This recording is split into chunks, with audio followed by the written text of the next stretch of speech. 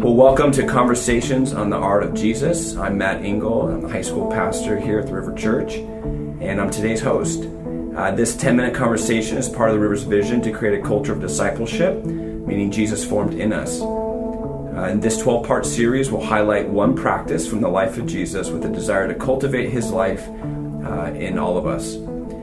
Each of these practices are connected to one of our four key values, or four core values as a church, which are love, enjoy, play, and share. And today we're exploring the Holy Spirit, which is connected to our value of play. And here to walk us through it is Amanda Walton, who is our amazing worship pastor. And what's so cool about this, Amanda, is that Jasmine was instrumental in helping us write the curriculum for it. And now here, God has called her on to something new, but has brought you in now to add your voice and your passion and knowledge about the Spirit and life experience to help share with us about the Holy Spirit. Yeah. And so we're looking forward to this, to learn together. And so first, Amanda, tell us about the topic, about the Holy Spirit.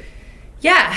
Well, first of all, just what an incredible person Jasmine has been for creating this curriculum and leading the way in worship. And so it's an honor to pick up where she left off. So as we dive in today, we are talking about the Holy Spirit, the mission of the Spirit, the Holy Spirit as a part of the Godhead, and really our relationship with him in our daily lives. You know, we see in John 14, verse 16, Jesus is sitting with the disciples at that Last Supper, and he mentions the Holy Spirit in context to after his own death and resurrection, when he says, "And I will ask the Father, and he will give you another advocate to be with you forever." A few verses later, we see him again mentioning the Holy Spirit in verse 26, when he says, "But when the Father sends the advocate as my representative, that is, the Holy Spirit, he will teach you everything and will remind you of everything I have told you." So you can see here we read that he is our advocate, but in addition to that, the Bible also says that the Holy Spirit is our comforter.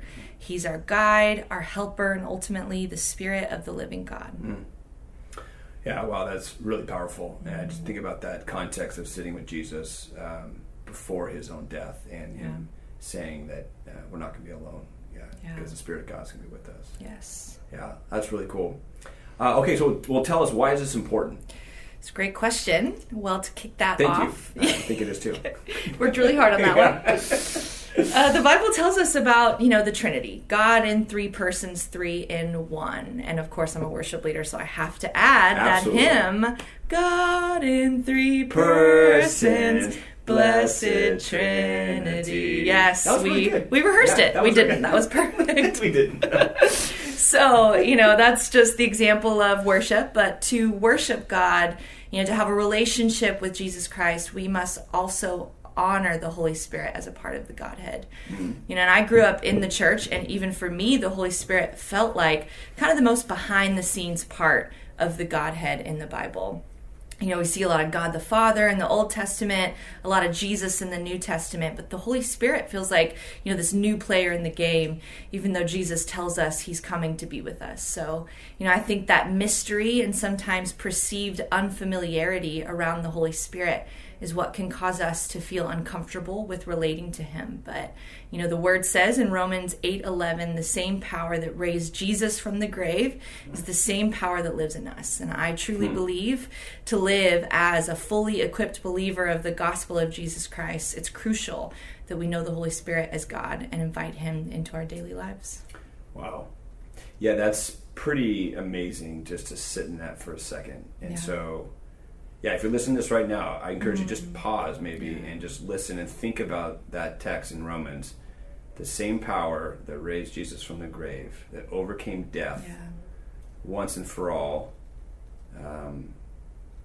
is living inside of us. And boy, what confidence that we can approach our life knowing that that same power is with us and calling us into Christ's mission, of reconciliation, of love, of forgiveness, of grace, and that he's Lord of all. So, that's really great. I would definitely say that answers the question of why this is important. Yeah, it's pretty central. Yeah.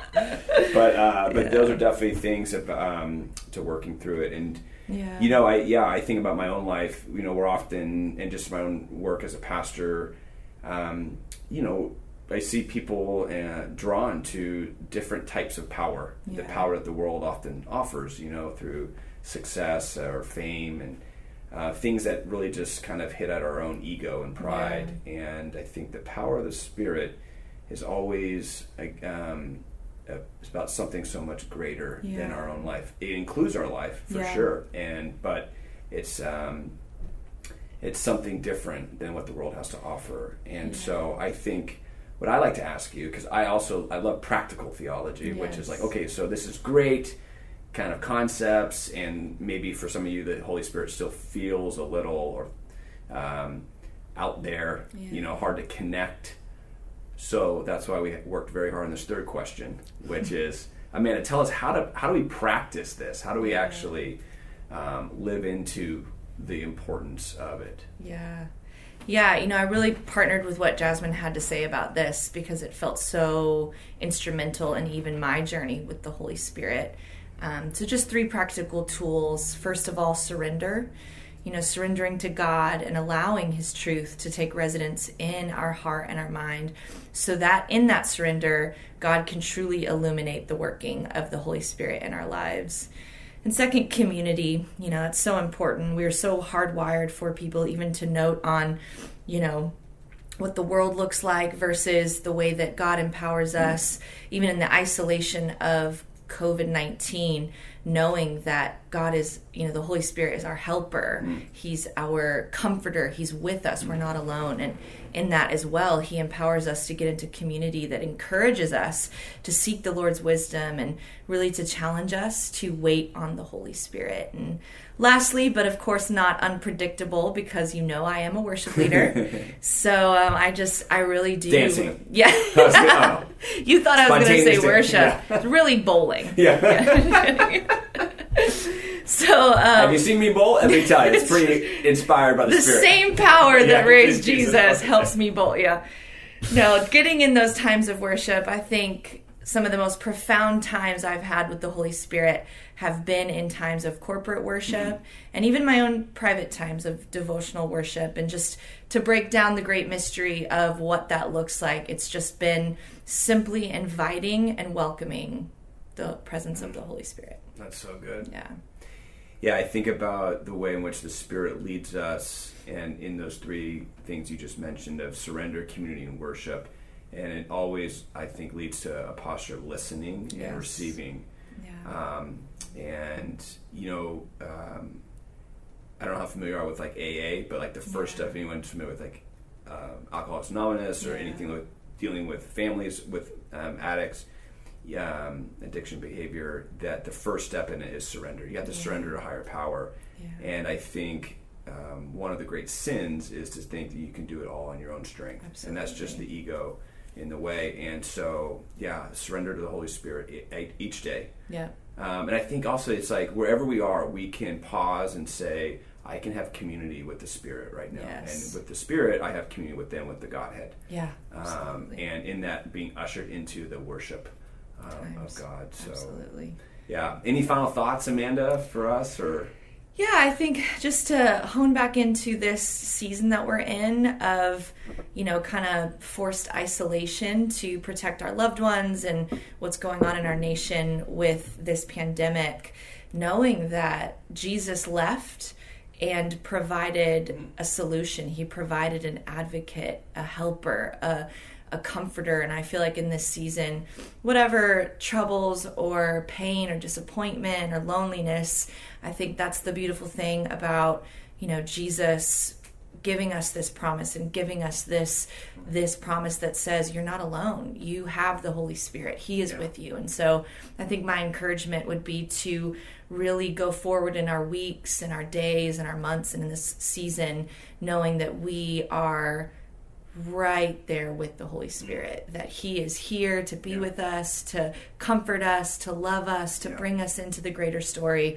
of God's love for us. So that's just my encouragement here. That's powerful, and we need the Spirit to guide us absolutely. more than ever as the church, to be faithful to the mission of God and the work of his kingdom. So, well, we hope you enjoyed this conversation, and you can catch the other conversations and the one-page tool to be reflecting and studying and then practicing all these different aspects to how we are hoping to form the life of Jesus in our community on the website riversouthbay.org. And we gather each Sunday morning and throughout the week as a community to love, enjoy, play, and share in life together. And we hope today's conversation gives you a vision for how to do that well. So thank you, Amanda. Thank you, Matt. Yeah, and God bless you all. Peace.